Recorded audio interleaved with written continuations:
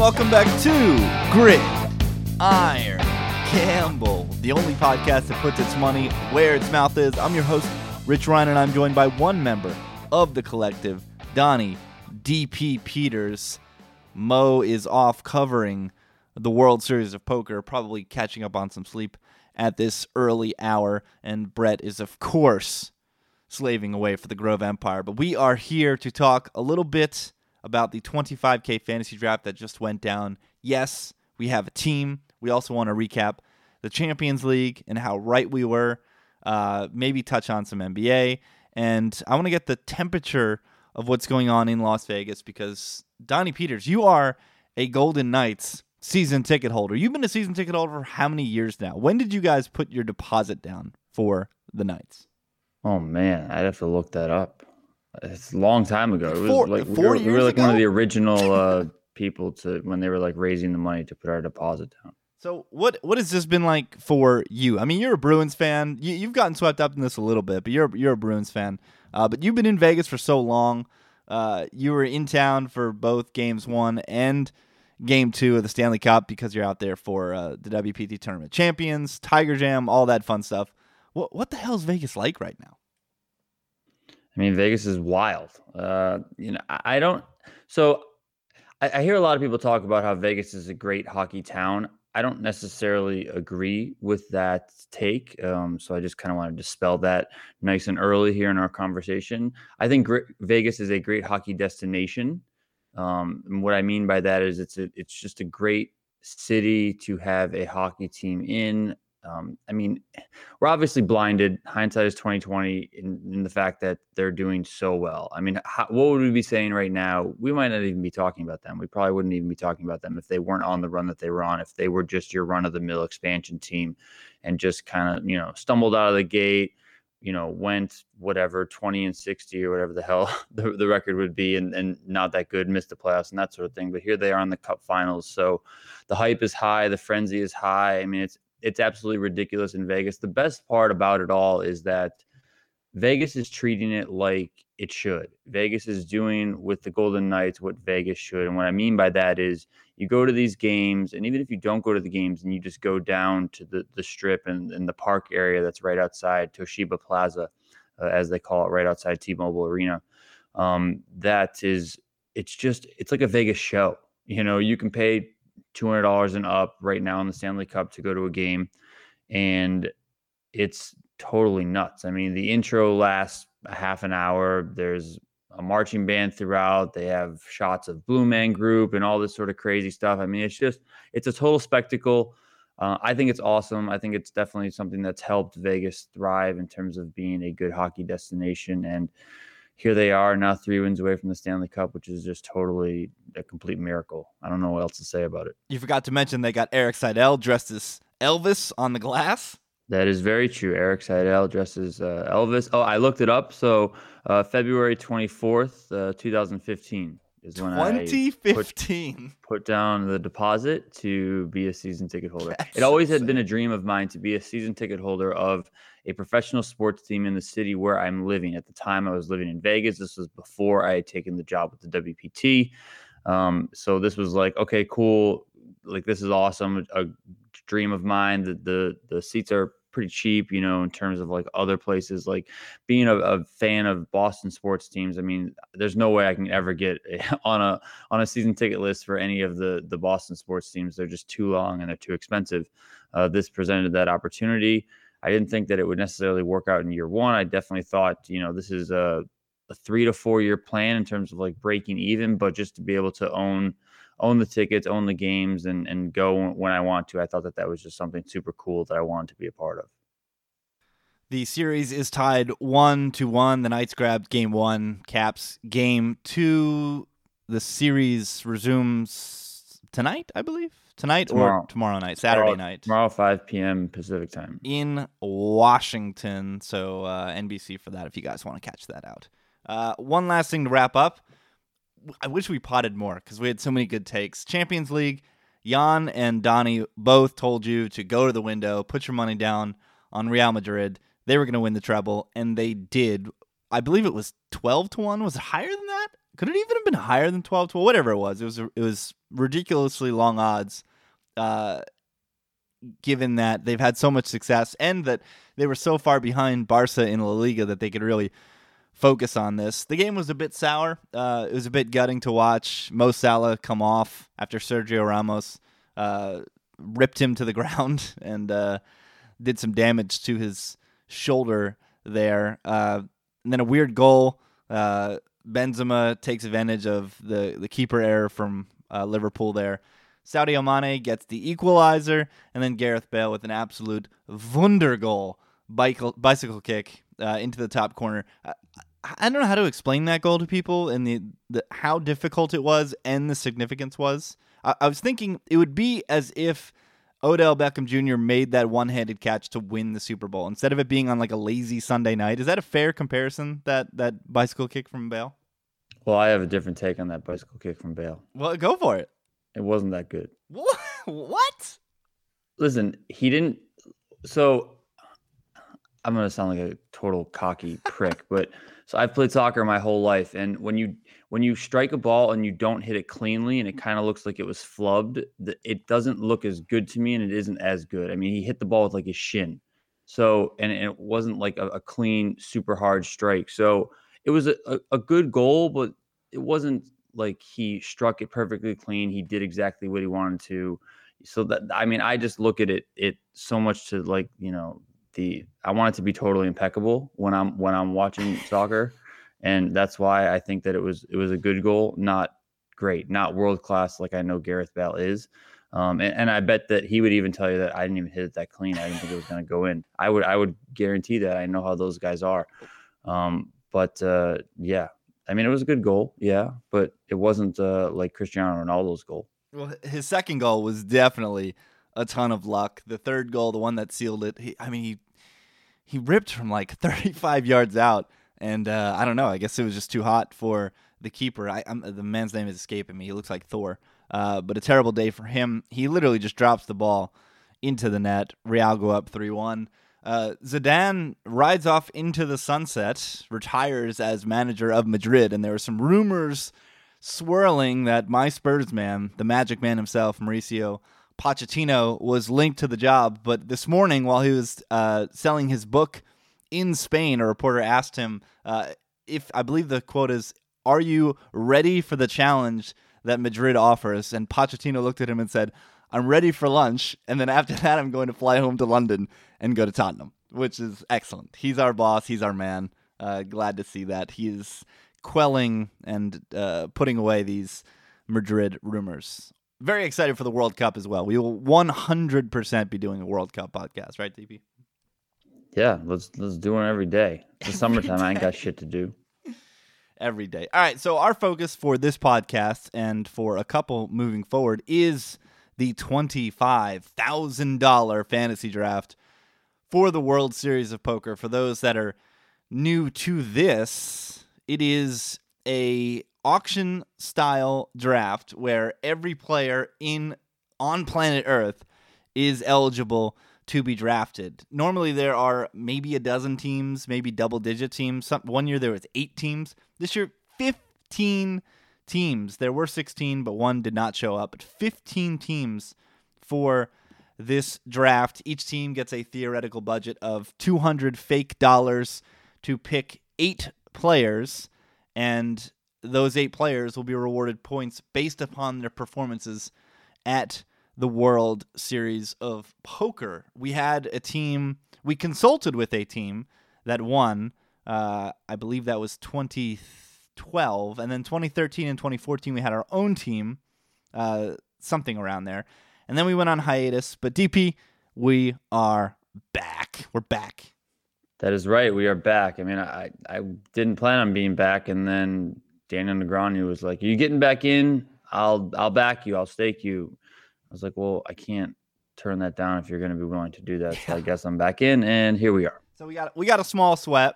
Some of our fans, thank you so much. You have a small sweat as well. So we're going to go through the draft, our team, and then look at some of the other teams that are available. And one of the difficulties about this draft, EP, as I noted, is this is every human on planet Earth that could potentially play in the World Series of Poker. And unlike your fantasy football drafts or any kind of fantasy professional football league, there aren't hundreds, if not thousands, of people writing about this subject.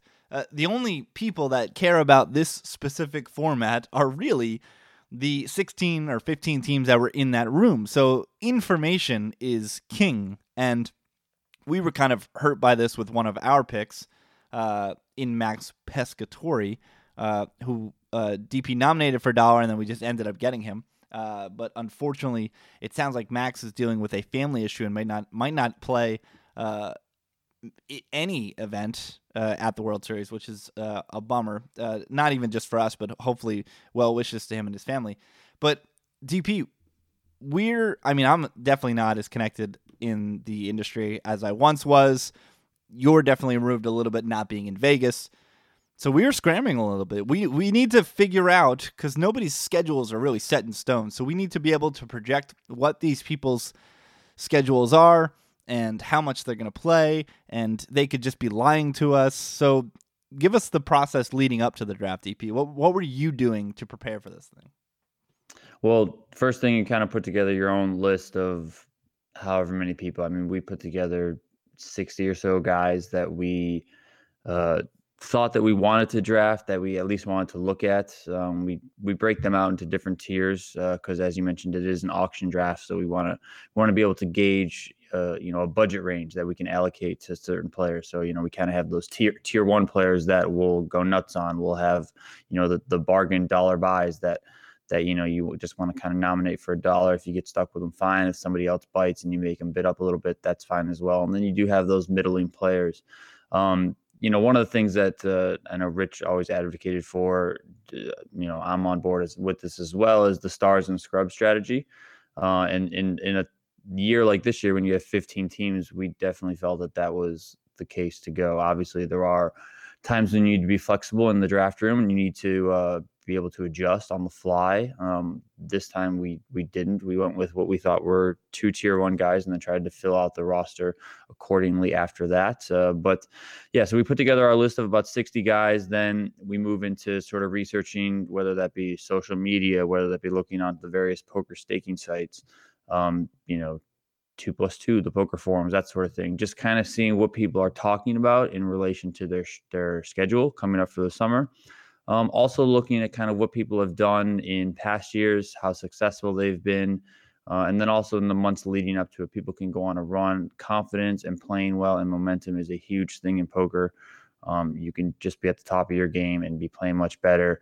Exhibit A is Justin Bonomo right now, who is just totally on top of his game. Hopefully some of that translates to the World Series of Poker because we do have him on our team. And then you try and talk to a lot of people, just feel them out, get their schedule, see what they're doing. There is a lot more gamesmanship this year than there has been in past years. A lot of people are invested in teams and they won't let on to exactly what they're playing and, how much they're going to be playing, what size buy-ins and all that sort of stuff. So, and there are some people that just flat out won't respond to you. So it's a little bit tricky in that regard. But it's a whole giant research process, put hours and hours into it. And, unfortunately this year we did screw up, like Rich said, with the Max Pescatore one. I mean, we tried to nominate him, just getting other people to bite, just a little bit of an oversight on our part in terms of our research. We ended up getting stuck with him for $1, but hey, well wishes to him. Hopefully he comes out and we got a great player for $1.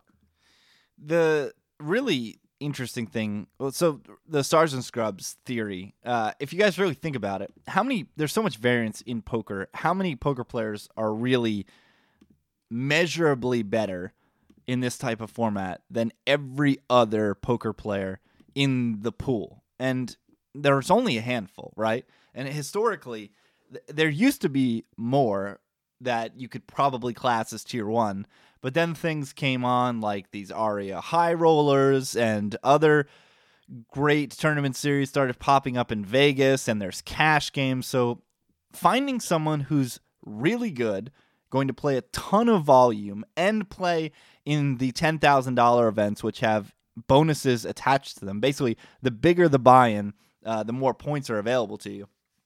That's really the key. And since there have been all these things that have come up, all these distractions, if you will, the number of players that are just far and ahead, better value than other players is getting slimmer and slimmer. So we thought it was absolutely paramount that we got a Stephen Chidwick and a Justin Bonomo, two guys we had in our tier 1. Bonomo we got at a tremendous price compared to what we were expecting to pay for him. And one of our theories about that is that poker is a very ego-driven game, and these guys think they're the best, and some players, some of their peers can rub them the wrong way, and Bonomo tends to be one of those players that, for whatever reason, rubs his peers the wrong way. And you know what? If we can take advantage of that and get Justin Bonomo for $55, we're going to do that, DP. Yeah, I mean, I like the Bonomo pick. There were some rumors that he might not be playing a lot this summer, but I mean, I just can't see Bonomo getting away. Much like you brought up the ego thing where some people don't want to bid on people because it's a whole ego thing. There's a whole ego thing with these poker players, right? I mean, poker is kind of built on ego and who wants to be the best and who wants to win the most money.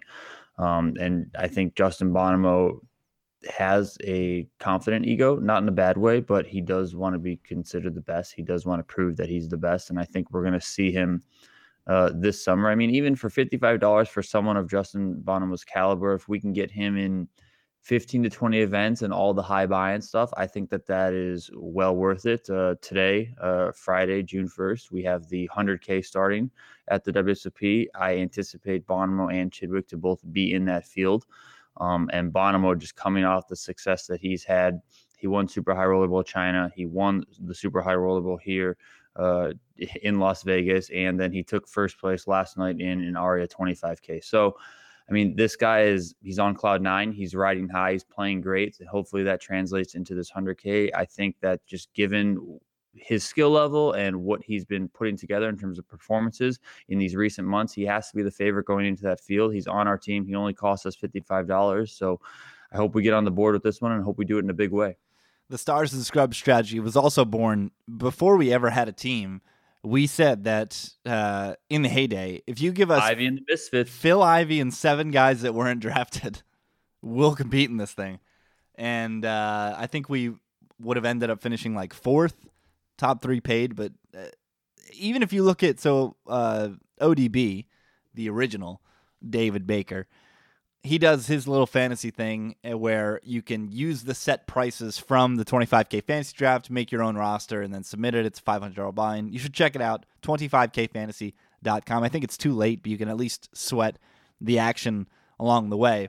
And they did a thing this year where they had like these bonus add-on players. And some of those players are like, man, how did no one scoop them for $1? And it's just one of those things where, like I said, if you drew a graph of performance at the World Series of Poker, a lot of it's just going to be a straight line, right? Like no linear growth, no linear decrease, certainly no exponential growth or decline. It's just going to be a straight line.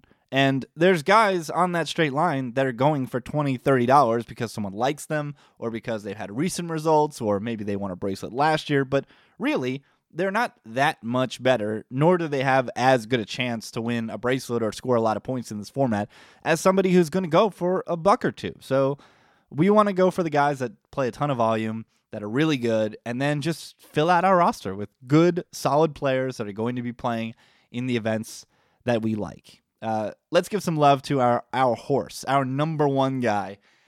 He was our guy the first time we ever had a team. We sold action. We were so proud. We walked in. We put it down. We got Stephen Chidwick. And then, DP, he was horrible. He was the worst. But we're back with Chipwich, as Matt Clance would put it. Again, Stephen Chipwich. Yeah, we got him for what I think is a good price at $97. I mean, he's more than $30 less than the next guy. He's the third highest on the board. The only 2 people ahead of him, James Ops at 129, then Daniel Negreanu went for 131. He was the most expensive player to be drafted. And Steven plays all the games. He's hungry. I mean, my biggest fear with Chidwick are the Aria High Rollers. But even that being said, just like Bonomo, even if Stevie goes out and plays 10 to 15 events, including the 100K and the Poker Players Championship, and mostly 10Ks, we're going to be just fine. He's an unbelievable player and really good at all of the games. And honestly, we have, just take big risks. If we have to, take a risk with some players that could pass up WSOP events to go play 25Ks and 50Ks over at Aria, I'm fine with it given the skill level that we have in Chidwick and Bonomo, just having them on our team, because the chance that they do play a jam-packed 40-event WSOP schedule, we have to take that risk. We just have to. So given that we got both Chidwick and Bonomo under what we were projecting, that put us in an awkward spot because we were literally ready in the Ivy and the Misfits model to spend all of our money on those two players and then spend a single dollar for the remaining 6 players. But all of a sudden we had like $30, $33 is what we ended up spending. 43 on our 43 was our max for the next player. And we're kind of stuck. It's just like you said before, you can go, this is classic strategy in auctions, any kind of draft really. You go in, you have a strategy, but you have to be able to read the room, adapt, and make the right choices from there. So we definitely had to sit back. We made a second list of, okay, now that we've done this, who is our next target? Let's put out a bunch of names. And we ended up getting Philip Hui, but there's a little bit of back and forth about ODB. Talk about Philip Hui and why you ended up landing on him, DP. Just speaking with him, knowing the events that he's going to be playing, a lot of those are going to be 10K mixed game events, where a lot of people do make a lot of points in 25K fantasy, over the history of the league. And Philip Hui is a really, really, really good player. I thought that we could get him at a little bit less of a price versus some other players that are sort of in that same price range, but might not be that good, might not be playing that much. So we were kind of just letting some of the other middling players pass by and not really bidding on them and waiting for Phil Hui to come around.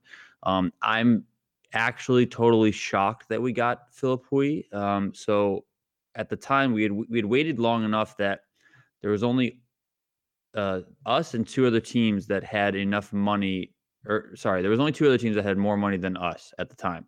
It was Team Leah had more money. They had a ton of money, and Go Barstool Go, which is a fellow media member or ex-media member, whatever you want to call him, Remco Rinkema. So he was over there with Barstool Nate and Brent Hank. So we threw out Philip Hui, and Remco started bidding on him. As soon as Remco starts bidding, because he knows what we know, and he does the same sort of research and talks to the same players, and it's just like, fucking Christ, like this guy's gonna, and I know he has more money than us, and it was just, he had like, I don't know, they had like $90 or something absurd at the time.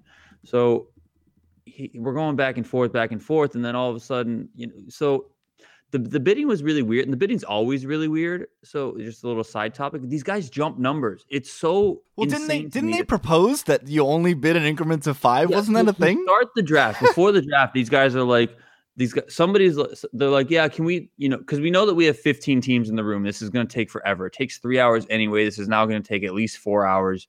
We started at 8:00. Like, it's super late. Like, people just want to kind of get ready for the World Series the next day and go home and whatever. And so they start talking about, yeah, guys, we don't got to bid in $1 increments. You can jump it up and blah, blah. And then one guy was like, well, let's make a rule that you have to bid in $5 increments. And I'm like, what are you talking about? Like, I would have left the draft if that was a rule. Like, I would have been like, no, I'm not investing in you can't make this rule up on the fly. Like, That doesn't make any sense to me. When I arrive, they'll announce a guy for $1. They'll be like, yeah, this guy $1. And then somebody will go 70. Well, like, yeah, that was, so one of our tier 1 players was James Obst.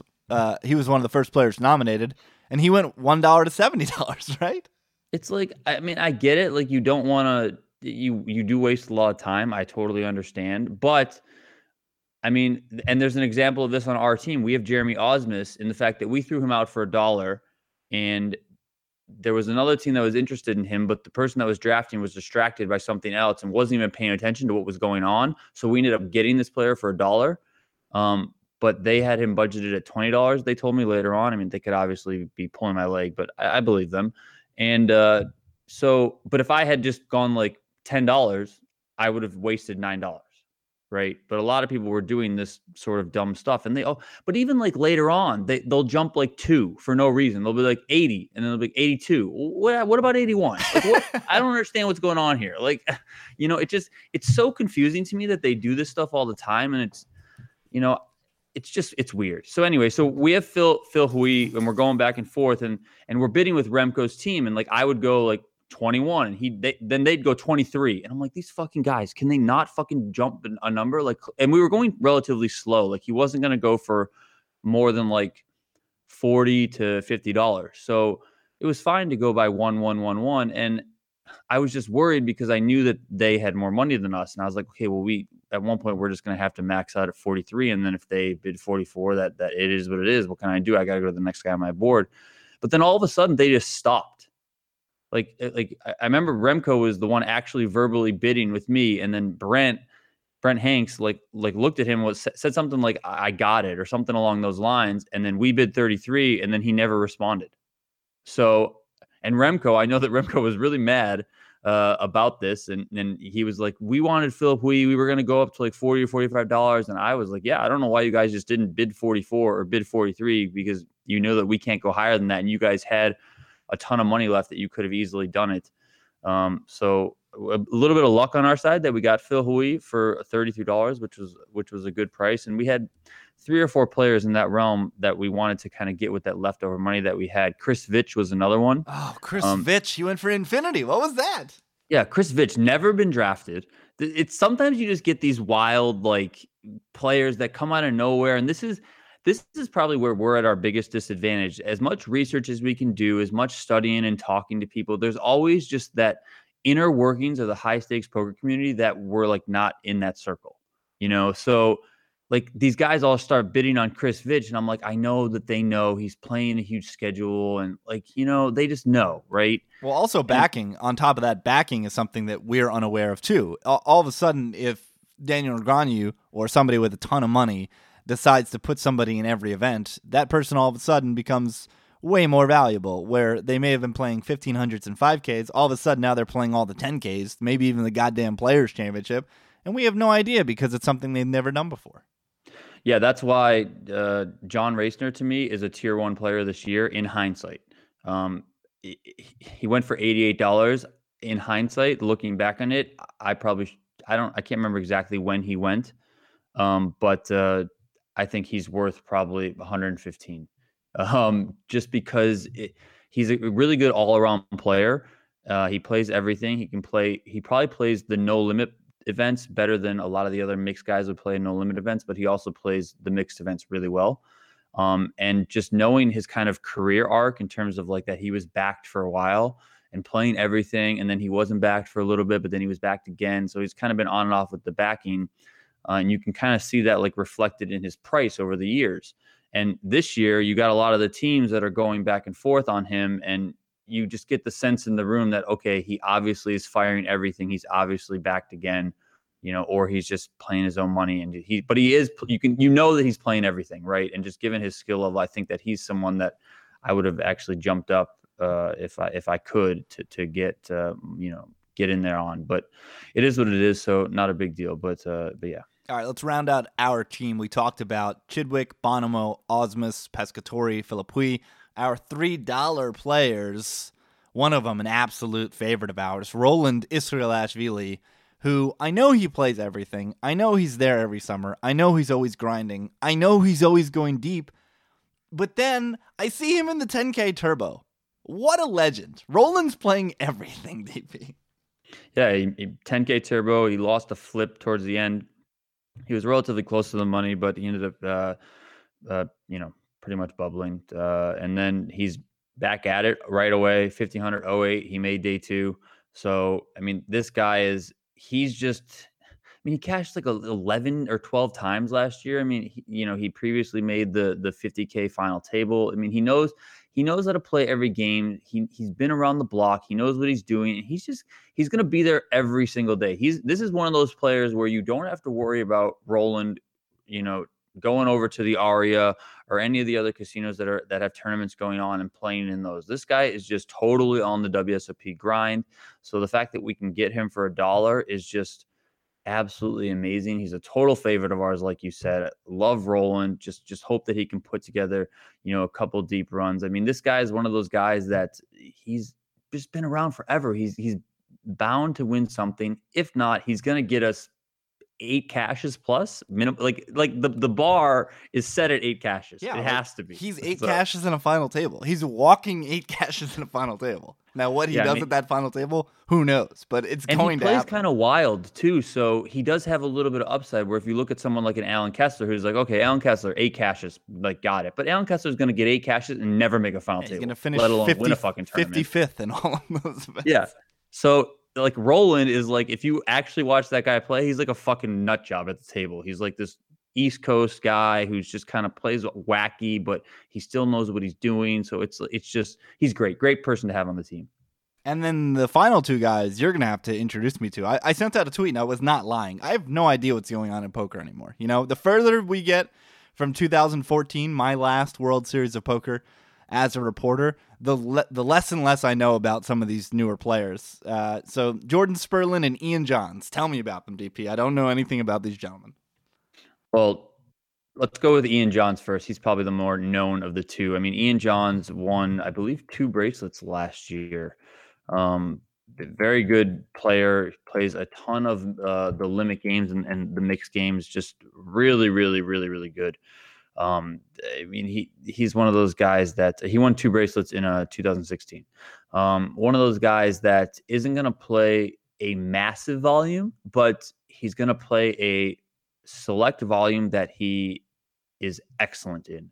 And for $1 players, somebody who's going to be definitely playing a lot of the big buy-in mixed events and limit events, somebody who just always puts together deep runs, never takes a hand off, just really cares.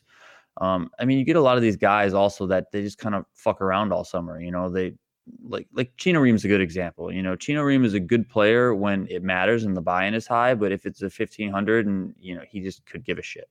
Someone like an Ian Johns, he cares. He's a grinder. He isn't a big name. He's from Washington. He does his thing, and then he shows up at the World Series, and he always seems to just crush. So I'm super happy to get him on the team. We were a little bit worried at the time. I think we had $10 left.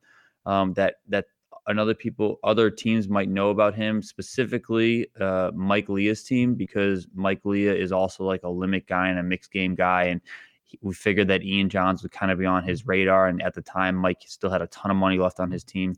So we were just kind of trying to play it out and wait as long as we could in terms of nominating Ian. That's kind of what brought us back to screwing up with Max Pescatore, is that we were looking for someone to nominate, but somebody that we didn't necessarily want. We wanted other people to bid on someone. And at the time, we were going back and forth between Mike Matusow and Max Pescatore. And we decided that we would rather throw out Max Pescatore, get these guys to bite, and have it go up to anywhere from $10 to $30. As it turns out, total oversight on our part. Again, we just missed that he is dealing with the health issue with his family back home and won't be able to make it out. But what can you do? I mean, it's only one player. And so Ian Johns was just someone, we were super happy to get for $1, super happy to have him on our team. And we should expect to see him make some very deep runs, final 2 tables and a lot of events that have a lot of points on the line. So we're happy with that. And something Sperlin. What is a something Sperlin? So something Sperlin. So as you guys all know, the last time we did the 25K draft, it was Team Run It Up, because Jason Somerville was our biggest investor and also wanted the team branded with Run It Up. Somerville is an investor again. So Somerville doesn't play as much poker these days. He's more behind the scenes doing a lot of content stuff, a lot of his stuff on Twitch, but he's also doing a lot of coaching and backing of guys. Sperlin is one of his guys, and I definitely trust Jason in terms of his poker knowledge and his ability to articulate that knowledge into lessons and teach someone the game. So if he's coaching Sperlin, that's, perks my ears up a little bit. And then when we find out the schedule that Sperlin is playing, it includes 4 10Ks. It includes a ton of all like the no limit stuff. So he's kind of our mix of big buy-in stuff, but also the big field stuff, right? Total wild card. He's a guy that, we threw out definitely thinking, if anyone knows about him, it's only going to be Remco and his team. Other than that, it doesn't matter. We're going to get this guy for $1. So we just kind of saved him till the end. He made the final table of the $1,500 Pot Limit Omaha last summer, took fifth for just over $50K. So that's kind of his big claim to fame. I think for $1, we can't really go wrong on a Jordan Sperlin. And knowing that we had that little misstep with Max Pescatori, we had a bunch of people on our $1 list. I went for Sperlin because I wanted to gamble a bit more, knowing we'd have to make up for the fact that we kind of screwed up with Pescatori.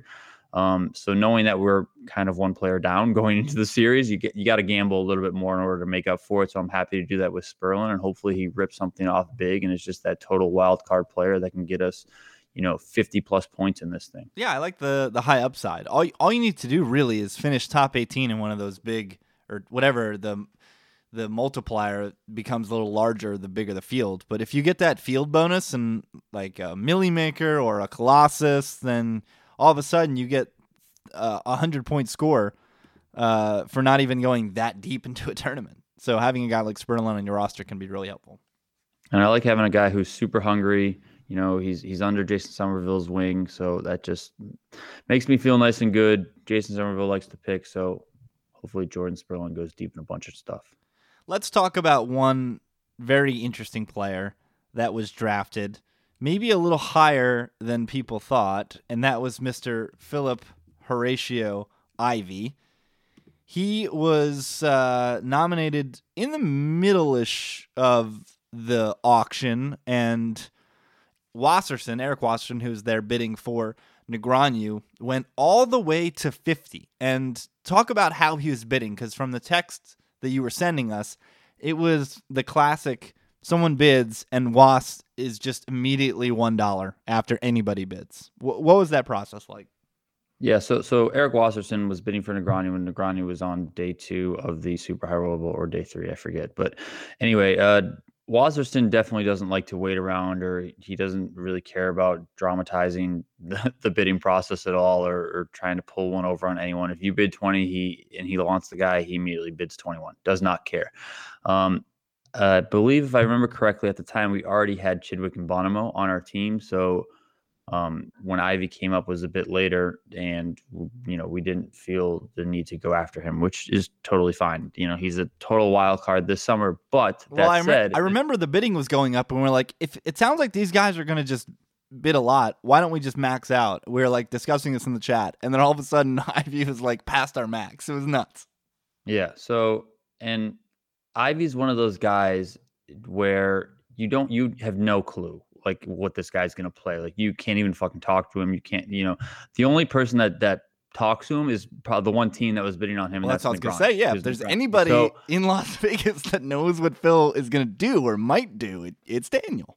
Yeah. So the bidding process is going on, and you got the sense that he's playing a full schedule and he's going for it again, right? So, because Wasserson is just so all in. And that's why, honestly, I was super shocked when the other team stopped bidding, because the other team should clearly pick up on the fact that if Negreanu and Wasserson are just bidding nuts, then you should go nuts, like, because they know something. And so and right after he went for 50 and going once, going twice sold, everyone in the room was like, what are you doing to the other team? Because that Negreanu knows that he's fucking playing everything. Like, you just know that they're really good friends and they're in touch with each other. And so I guess it just comes down to a question of if you still believe Ivey is a really good player and if he has an edge. And I mean, yeah, the game might have passed him by a little bit, but he's still Ivey. He still knows what the hell he's doing in a lot of these games. And,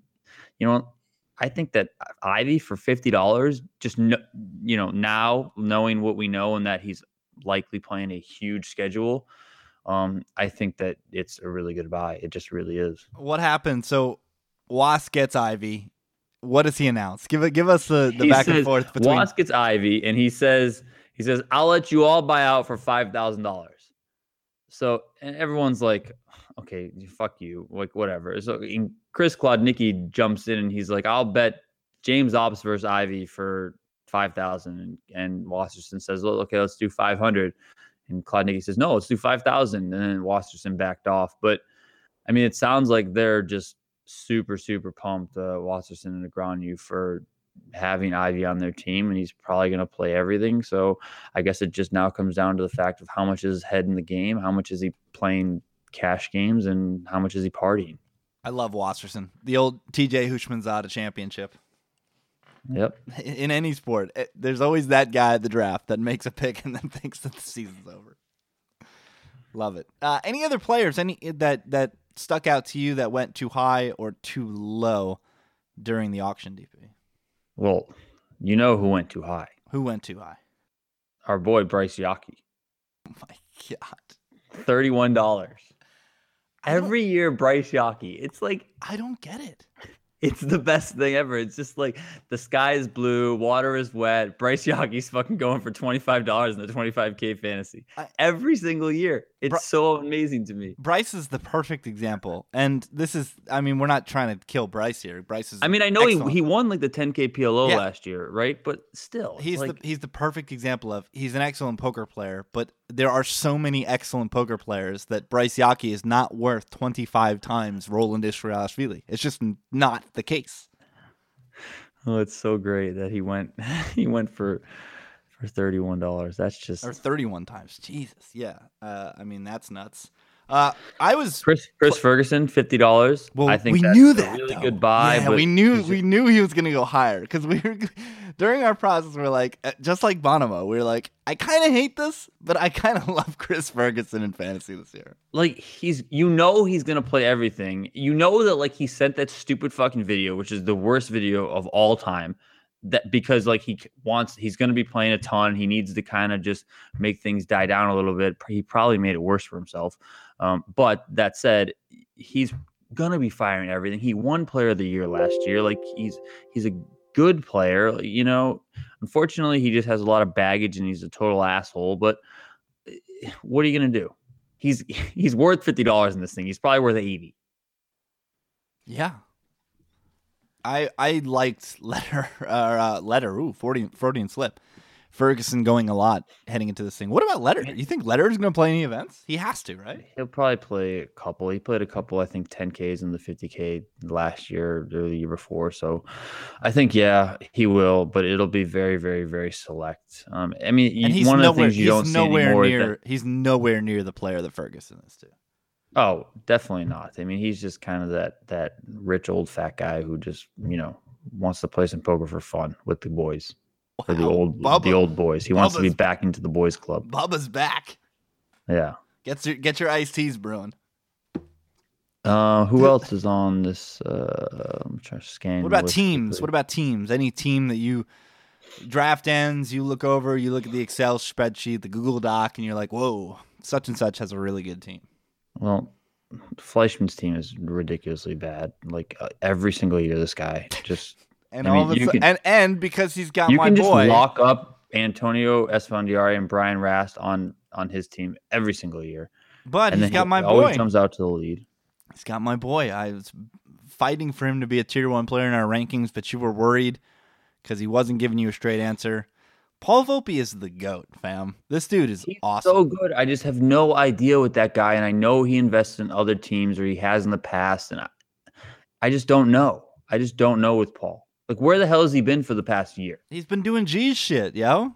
That's what I mean. I just don't I don't know if he's just like over it because he just has a ton of money now and doesn't care. So I don't know. I'm just not confident there. I mean, yeah, I get it. But all G's does is hop on a flight from Philly to Vegas, get there in the desert in the summer, and then shit on people's faces. That's all G's does.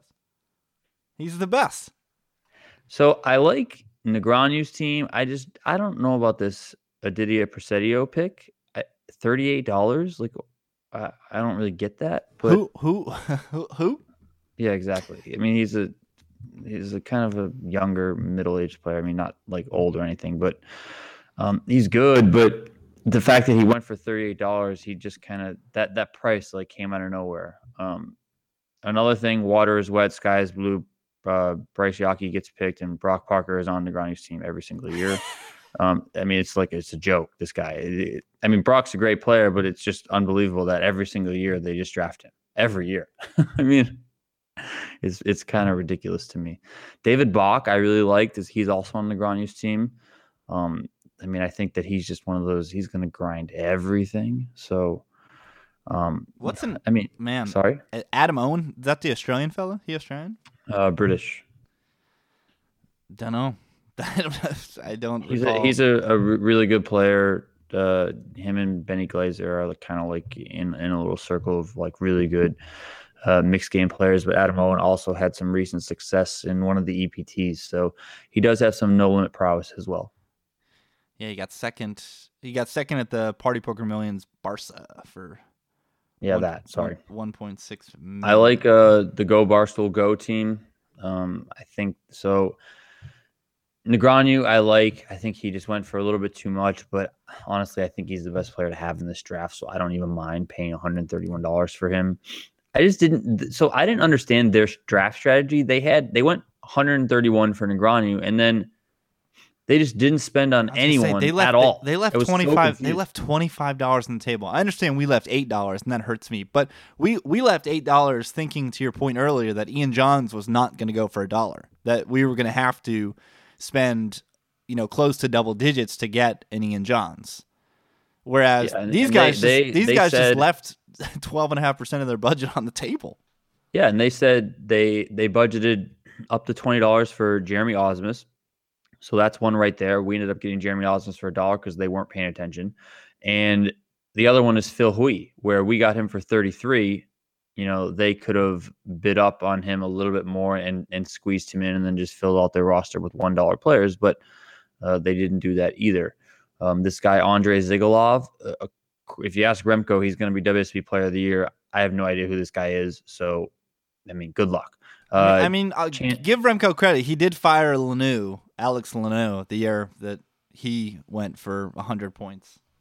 Yeah, I mean, that's fine. Okay, whatever. I mean, people fired Dmitry Urbanovic last year, too. Like, it's just, there's just so much luck in this damn thing. Yeah. I mean, Calvin Anderson, that's another guy. Mickey, who was drafting with me, Mickey Doft, he is good friends with Calvin. He knows him. It's just Calvin's just kind of, he's like a Paul G's type of wild card. Is he just going to walk around the Rio all summer just worrying about the people that he's backing, or is he going to actually play? So who really knows with Calvin what he's going to be doing? David Prosiak was at the top of our bargain players, but he was thrown out by somebody else. I believe David Eldridge's Team Eldridge, and then Eldridge and Remco's team were bidding on him back and forth. We didn't have enough budget at the time to be able to worry about Prosiak, but Prosiak he's a good player. I think he's playing 40 to 45 events, a lot of mixed game stuff in there as well. I think that's a really good buy. Shannon Shore, I like that pick as well on Remco's team. David Baker seems like he's going to be back. I just don't know how much. It does sound like he's going to be back and playing a big schedule, but he's sort of been away from things for a while that you just don't know about him. Chance Kornuth, I mean, I don't really like that pick, especially for $4. I mean, I don't even think he's here yet for another like 3 or 4 days. And he's mostly like a big bet guy, no limit in PLO. So I'm not really high on the Chance Kornuth pick, but hey, who knows, right? AJ Mateos, he's obviously just a no limit guy who's just going to be blasting off in all those no limit things. So if you can get that guy to go off in one of those big fields or something like the 100K, then great, right? But yeah. Looking at Chance's Hendon right now, it looks like he has one cash the last 3 years. Great. Okay. No, that's definitely not true. No, sorry. I skipped over 2017. 2017, he had 7 cashes. But before that, 2016, he had 1 cash. 2015, he had 0 cashes. 2014, he had 1 cash. I mean, when I look at all these teams, I feel the worst I've ever felt about our team. Well, yeah, we have a 0 in one of our spots. But normally I come out of the draft, and this is not even just this draft, it's all draft. It's football, it's basketball, and I feel great, and then I have a shitty season. And then normally when I feel really bad, I have a good season. So hopefully that's something that that works out in our favor. But looking through a lot of these teams, I mean, I just like I like our team when I look at more of them. I do like Team Eldridge. The only problem with Team Eldridge is just Michael Mizrachi pick, I think, is fucking dead money. Oh, come on. He clicks buttons and just wins. Yeah, but I don't even know if he's going to play. He hasn't played anything. It's the World Series. Who knows, man? He's the grinder. He'll be grinding. He'll have level 1 chip leads soon enough. And then Adam Friedman, another guy. I'm just not high on him as well. But other than that, you're not high on him. You're not high on him because he burned us. Yeah, but I don't even know how much is he going to play. How much is he just going to play cash? Who knows? And Adam Friedman was in the room and wasn't bidding on himself. So that to me is just, it makes me like my head light up. I kind of think that people don't like bidding on themselves. There's two types of people, right? People that want Chris Kludnicki. People that just want themselves on their own team at any cost, and then other people that kind of want to diversify their portfolio and just not have a piece of themselves. So this team here, Team Turner, is what I think is the worst team, and they're going to probably win because I just said that. I mean, I don't even understand. He left $41 on the table. He's got people that are like, I don't even know if they are going to play. Like, I don't know what they're going to play. Like, I don't understand. Dylan Lindy, Dario Sammartino, Chino Ream, He's got Mike one of my favorite picks of the draft, though. Every year. Weinman for $2 is one of my favorite picks of the draft, though. Weinman doesn't want to play poker ever again. Like, he only came out to play the TOC, and he doesn't want to play poker. He's done with it. So I can't even fathom picking him. I mean, I know he's a good player, but he just doesn't give a shit. Mm-hmm. So I'm just I don't even understand with this team. But they're probably gonna win, like I said, because that's just how this thing works. I don't mind this. Well, this Gordo Hellman. I mean, it's some of the picks I think are good. Some of the picks I think are awful. I think Robert Mizrachi for $68. I think that we've come to know that Robert Mizrachi is by far the superior Mizrachi when it comes to playing poker. Nick Schulman, I mean, he'll play 7 events, but Nick Schulman is just the GOAT, so him for $25 is fine. Vyacheslav Zhukov is sort of a wild card, but he's one of those guys. What happens if he just doesn't show up? Yeah, I just don't know with these Russian guys. You just every year you get a new Vladimir Shemelev. They just come in and out, and you just don't know who they are, and it's just a new guy every 2 years. So that one year you had Vladimir Shemelev, and what was the other guy's name? Start with a T, whatever. I don't know. Vladimir Troyanovsky or some crap. The only one I can think of, Mikhail Simon. Remember when he just? I know he's not Russian, but when that Swedish guy just showed up and just cashed and everything. Yeah, I mean, you just don't know with these guys because they're always just so off the grid and only really play online, and they never really give out their screen name and that sort of stuff. So I don't know. Dmitry Urbanovich, a lot of people hated on this pick. I mean, I kind of don't mind it because last year was all the hype around him and he went for a shit ton. So maybe this is the year when you get him for $1 and he just goes off. Post-type sleeper. Rule of post-type sleeper. Yeah, Alex Leno, as soon as they drafted him, everyone was like, oh, he retired. He's not coming out. So that was a horrible pick by them. Jamison Painter, I just have no idea. It sounds like they just know him kind of in that inner circle and he's going to play. And then I don't mind David ODB Baker on their team as well. Yeah, we were down to our thing, and I kind of wanted to go all in on Baker for $43, but even then we may have not gotten him. But I was really happy because one of the things about 25K fantasy is your rosters are really shallow, so you're really sweating these guys hard. And unlike other sports, because like I said, the playing field is so level, I like having guys that I like rooting for. And Phil and ODB are very easy to root for. So I was very happy that we were down to those two. Man, Team Nori, I don't even know a bunch of these guys or what they're going to be doing. Team Nori drafted himself. He's got James Ops, who we thought was one of the best players to have in this thing. He just went for infinite money. But Noah Bronstein, I don't know, in terms of what he's going to play or how much he's going to play.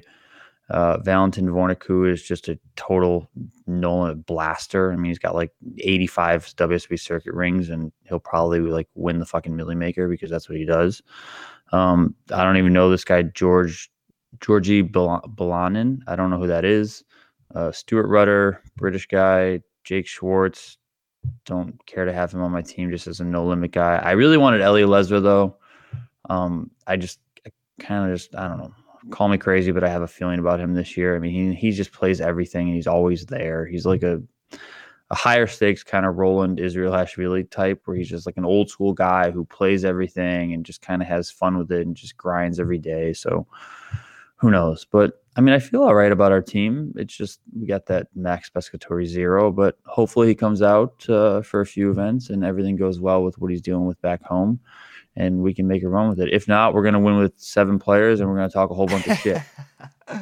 If you want to follow all of the action, 25kfantasy.com is the place to do it. Christian Sanchez does an amazing job of keeping all the scores updated, all the information. You can check it out there. You can also follow at 25kfantasy on Twitter. We'll also be talking about it at Gridiron Gamble.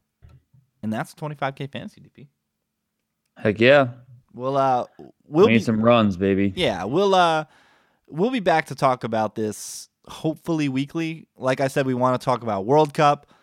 Before you know it, it'll be training camp in the NFL, and then we'll be right back in the swing of things with the Super Contest at the Westgate. So we're going to get the ball rolling here on the pod again. It's exciting. It's nice to talk to you guys again. Glad you guys are back with us. You're the best fans in the world. I say that a lot, but I also mean it every time I say it. If you want to follow DP on Twitter, he's at Donnie_Peters. I'm at Rich T. Ryan. Enjoy your weekend. Enjoy sweating all the updates on Poker News. And until next time, peace out.